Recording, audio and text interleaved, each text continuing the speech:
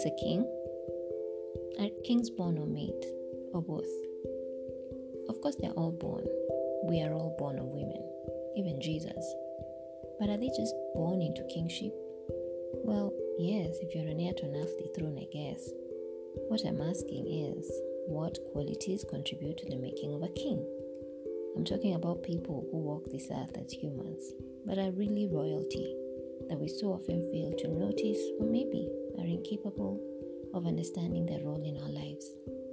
Those who live to inspire us to set our minds on higher things, to think higher thoughts, who walk the straight and narrow, and refuse to abandon the values and principles instilled in them, despite overwhelming life pressures. When it should have been so much easier to give in and go along as most do, the special ones choose a harder life, risking momentary comfort for what? Their values, their beliefs, and for those who come after them. As sons of God on the earth, we know that we are a royal priesthood, a holy nation, a people belonging to God, as St. Peter puts it. We are set apart to walk about this earth, most of us as ordinary as they come, but carrying God's royalty in us, spreading everywhere kingdom fragrance, as St. Paul would put it, kingdom ambassadors. Wouldn't we do so much more if we knew and completely embraced this high calling? What purposeful lives we would live.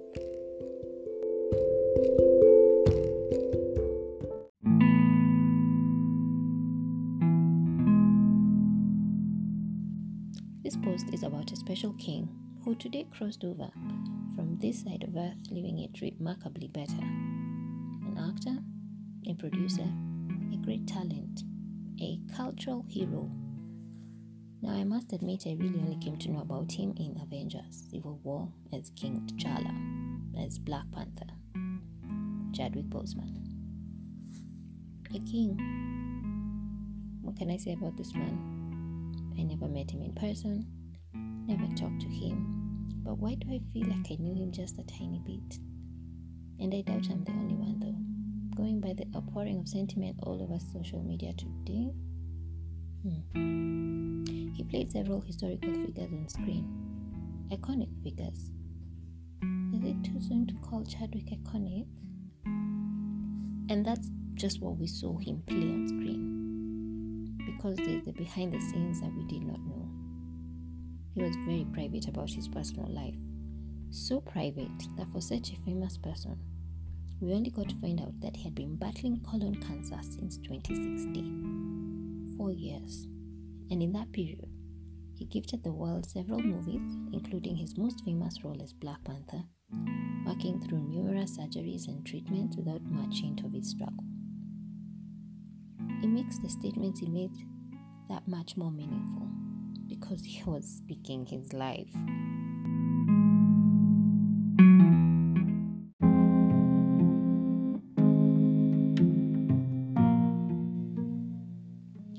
There's this particular speech he gave at the 150th commencement ceremony of the Howard University class of 2018 as a keynote speaker. You should listen to it. You can find it on the Howard page or YouTube channel, Howard University. Gems of wisdom ooze out of him. And then there's the characteristic, I'm just going to call it humility, that he radiated.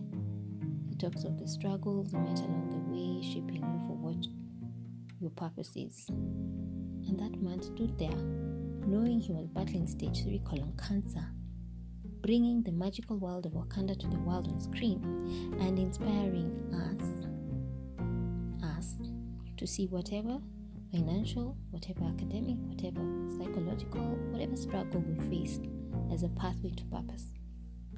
He spoke of the need for pain and defeat to activate the real passion and purpose that God predestined inside us.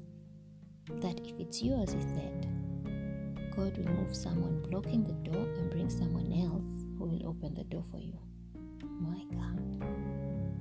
Pain, passion, purpose, predestiny. Chadwick then went on to say how sometimes you need to get knocked down to figure out what your fight is and how to fight it. The man said what your fight is and how to fight it. Listen to the man, the need, fight. There are the clues, the crumbs dropped along the way that we can only connect later. Like how he said it 3 times in that speech. Transferring the spirit of the fighter to me. Transferring the spirit of the fighter to me. Transferring the spirit of the fighter to me. Referencing the late great Muhammad Ali, boxing legend. Chadwick was literally fighting the good fight, and we didn't see it, or did we see it as more than a good speech from a man in the midst of promoting a global hero king in the highest grossing film of the year, Black Panther? Did we? Let me not even start on his effect on the black community. I lack adequate words to describe the impact he had. He has. Because if you remember one of King T'Challa's quotes, in my culture, death is not the end. It's more of a stepping off point. So long live the king.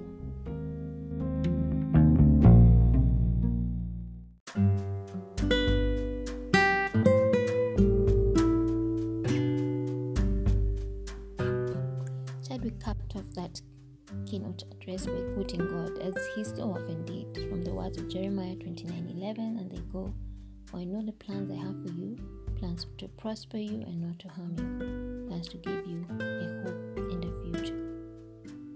It is no coincidence that I have had this verse quoted 3 times today from 3 different quarters, including re-listening to that very keynote speech. God's plans for a future. God's plans, pain, passion, purpose, predestiny. Long live King T'Challa, Black Panther.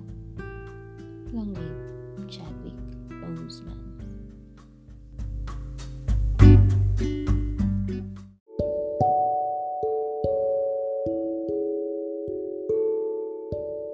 And here's to you, God's kings all over the world. Fight the good fight of faith. This has been a special Wanjacity episode. A salute to the man, the king, Chadwick Boseman.